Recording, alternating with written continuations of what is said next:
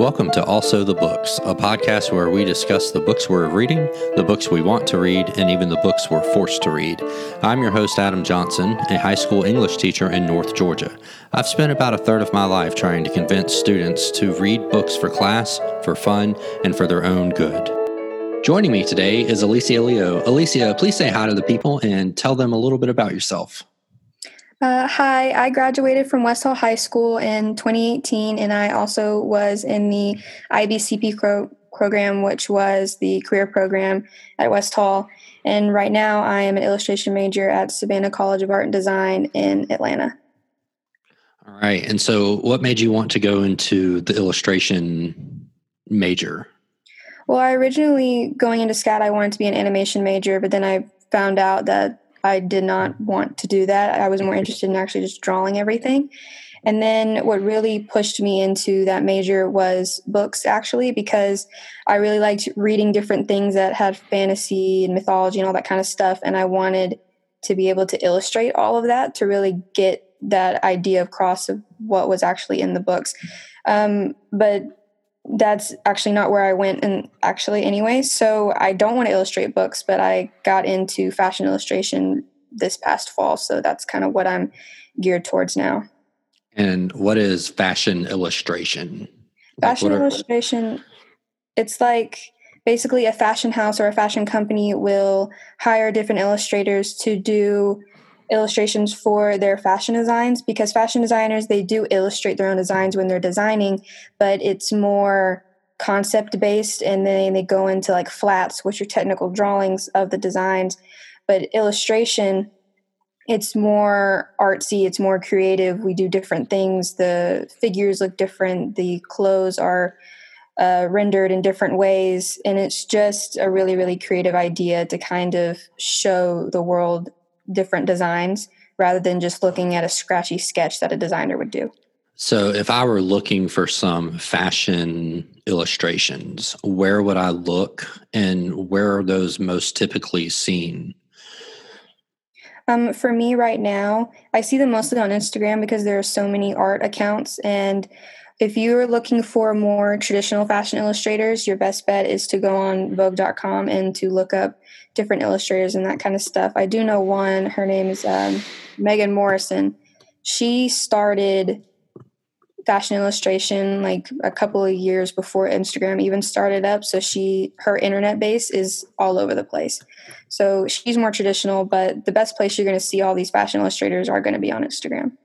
And so the audience is really anybody who's interested in fashion, or is it more the buyers? It could be customers of the designers. It could be people that are interested in fashion illustration are the fashion companies themselves, but more so just anyone who's interested in fashion because it's so broad. So, and because the biggest platform for artists is Instagram and that kind of thing, because it's so easy to share.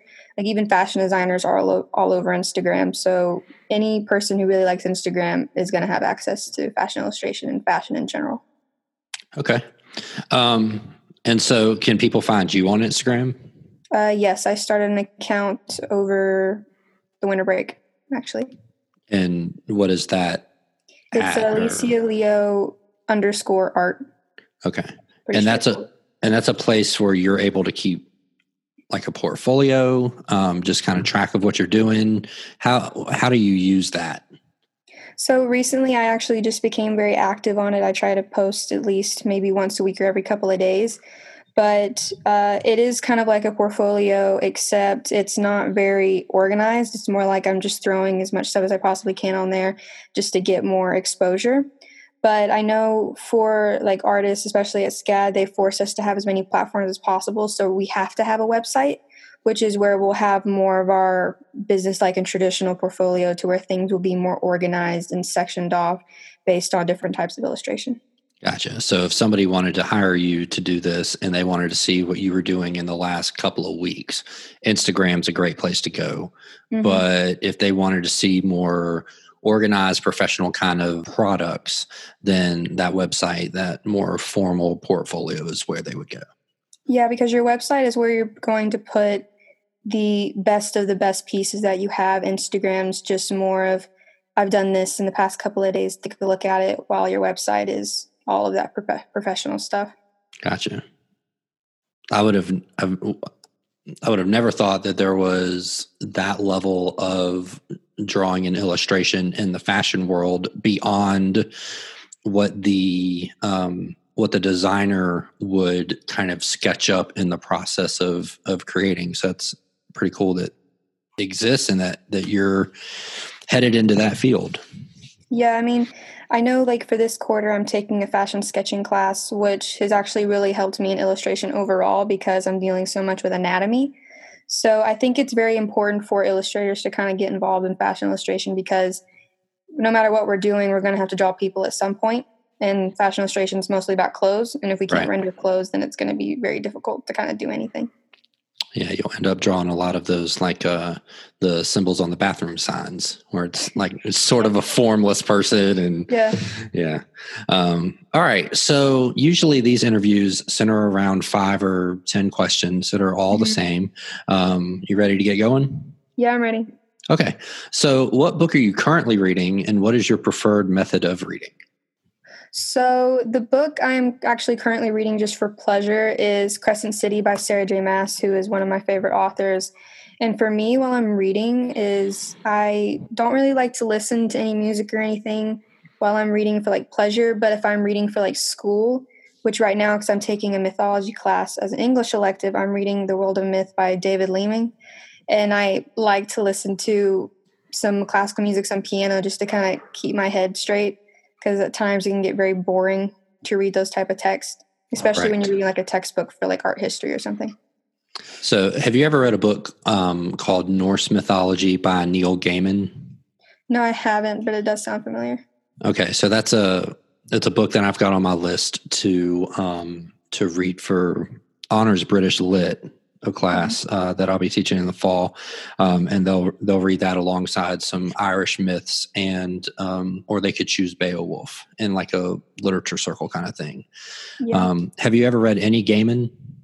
No, I haven't. Okay, it sounds like if you're reading fantasy and books like that and mythology, that Gaiman might be right up your alley. Okay, cool. So and so your preferred method of reading is it depends on what you're reading for. So you're reading for pleasure, it's got to be quiet. But if you're reading for school, then music's good, and that helps you stay focused. Yeah, I would say even reading for pleasure, it's kind of weird. It's not really I need to keep it quiet. It's more like I don't need anything to focus while I'm reading for pleasure because I'm just really in it. Like I can have my TV on, my phone out, my laptop playing music all at the same time, and it's fine for me to focus. But if I'm reading for like school or something that's very just academic, it's more like I have to have piano or something to kind of keep me focused. So that's the difference. Okay. So are you a hard copy buyer getter, or are you on a Kindle, an iPad, mix it up? I tried the Nook because Coach Lawley told me buy the Nook. I did not like it. I want to have the book in my hand. I am a hoarder with my books. If I read it in class, I want to buy it. So I like to have the actual copy in my hand. I know for my art history class, I'm having to read a digital copy of a textbook, and I hate it so much. I just want to highlight. I want to do whatever I can, but I can't. What forced you to read it digitally?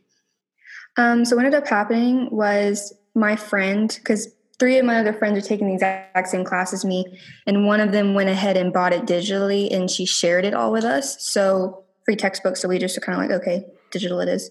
So you got what you paid for. Yeah. Yeah. Okay.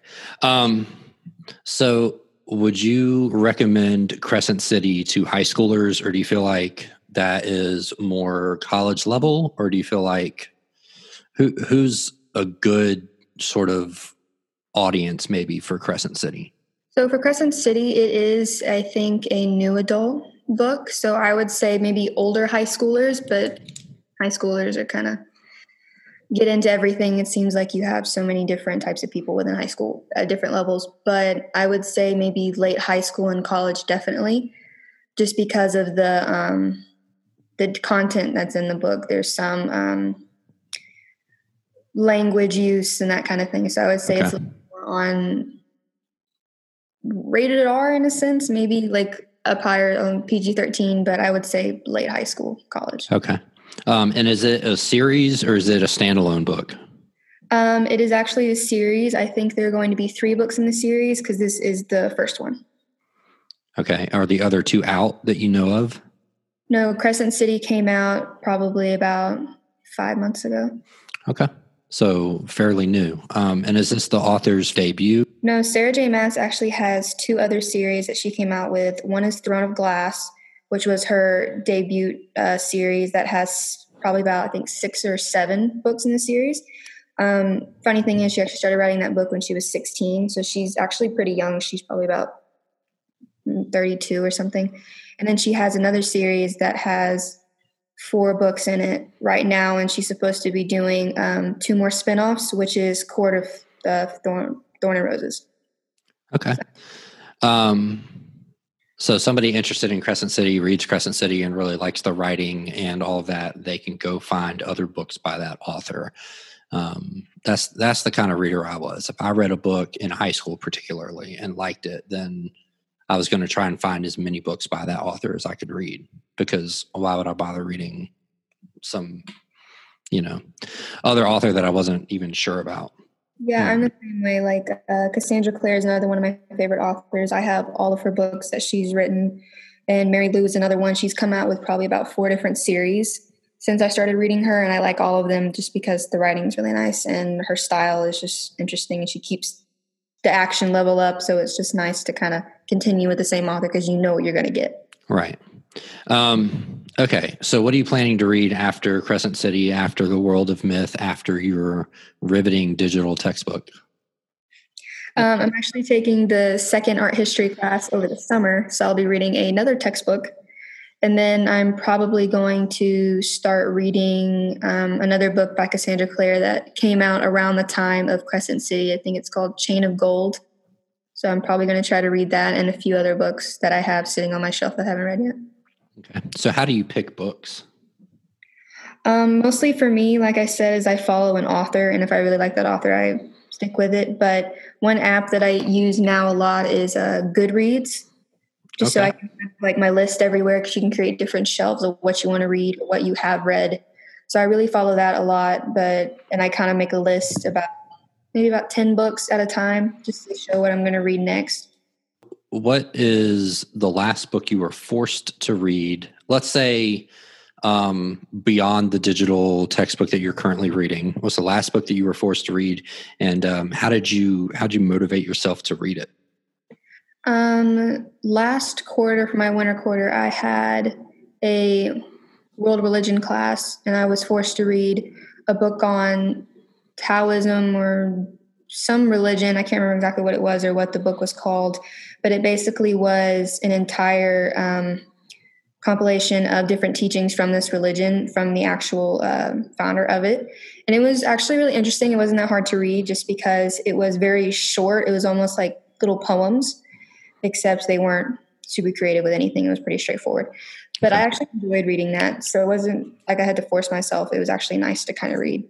So how do you motivate yourself to read books that you have to read but don't necessarily want to read? I was like, I have to read for the grade, but more importantly, I think you have to figure out some way to really like get into it and to kind of, what's the right word?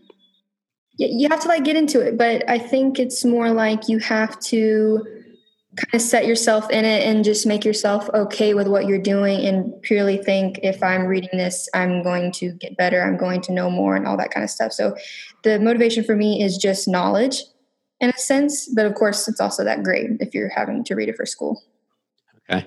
What kind of knowledge would you say you're getting from maybe a fiction book or a fantasy book or something like that, where it's not necessarily textbook or nonfiction, that could potentially motivate you to read it if you weren't necessarily doing it for a choice purpose? Mm-hmm. So fantasy books, for me, it's all about the imagination. It's this idea that this author is able to create this whole other world that doesn't even exist. And to be able to actually see it and then to write about it, I think that's what motivates me, is because the art form is just so interesting and it's so creative. It's more creative than just drawing something because there's physically having to write it out. The detail is just so much higher than just drawing something. Because when you're drawing something, if it's a scenic view or like a city or something, we pick and choose what the most important parts are to render, while in a book, they have to render everything. If they leave any holes open, it could mess up the entire story. And some authors render absolutely everything, and you just get lost in the minutia almost. So who do you talk with about books? Kind of no one, actually. Most people in my family, we do read like a lot, but it depends on what we're reading. Like sometimes I'll talk to Ryan about books, but she's very stubborn, so she probably won't read it anyway. My mom, she reads, but she reads very slow, so she can't keep up with what I'm reading, so I can't really talk to her other than the fact that I'm just telling her, read this when you're finally done with this other one. But I do know I talked to some books. I talked to Sydney about some books, and I know she's reading one of Sarah J. Maas's series right now, but of course she's had it for over a year and still hasn't finished it, so I'm just like, okay, so not really anyone. Okay. So you got nobody to talk to about books, really? Yeah, if I talk to someone, it's more like I'm ranting to them about something that happened, or I'm just laughing in front of them and they're like, what's going on? I'm like, this is so funny. And they're just like, I don't get you. And I'm like, it's fine. But that's the beauty of books also, right? That, you can enjoy it for your own pleasure, for your own knowledge, for your own information. And people don't necessarily have to understand why you like that book or what that book provides for you, I guess. Yeah. Because I know I do like reading books like by authors that do put in some sarcasm and some sass because it's just funny. It's like, going on in my head, and I'm like, this is great. That makes total sense. Okay, I'm going to ask you a bonus 15th question. What's the worst book you've ever read? Actually, I would say the worst book that I ever read was in your class, Madame Bovary. I did not like that book. Whoa. I did not like that book at all. I was just like, I can't read this. Speaking of authors that are going to describe absolutely everything. Yeah. Mm-hmm. So what else didn't you like about it? Just in general? Honestly, I don't really remember most of it, but the whole idea, everything about her, I can't even remember, but I just did not like the main character. If I remember correctly, wasn't it a man that actually wrote the female perspective? Yes. Yeah, I did not like that either. I was just like, this I couldn't enjoy it at all. And the fact that I was being forced to read it didn't help matters. And I think there was another book that I read at the beginning. I think it's Marissa Meyer, if I remember correctly, but she started off with a series and it was so good, the first book. And as you continued on, there's probably about 6 or 7 books in this series. It got worse and got worse and got worse. Most of it was just fluff of her describing a storm. And I'm like, I don't care about this. Can we get to that? This is driving me nuts. I couldn't even finish it. And I was like, oh, God. It should have been an illustrated book then, I guess. Yeah. She could have picked out some details to illustrate instead of every detail to write about. Yeah, she would need some spot illustrations. Just take out all the description about the storm and just put an illustration right there on the page. Yeah. All right. Well, I had a feeling, honestly, that you were going to say that one of the worst books that you've ever read was in my class, because I feel like, there's some polarizing choices made for that class. And now the class is different. So, they've changed the curriculum but Madame Bovary stays in for now. So, people will. He's holding on. Yeah, she sure is. Well, until the end. Yeah. So anyway, sorry, that was a bit of a spoiler, but all right. I want to thank Alicia Leo again for joining me. Tune in next time for book recommendations, another interview, and more. Love to hear what you thought of this episode and who you think I should try to interview next. You can contact me on Instagram at MR Johnson Teaches. And to paraphrase Garrison Keillor, be well and read good books.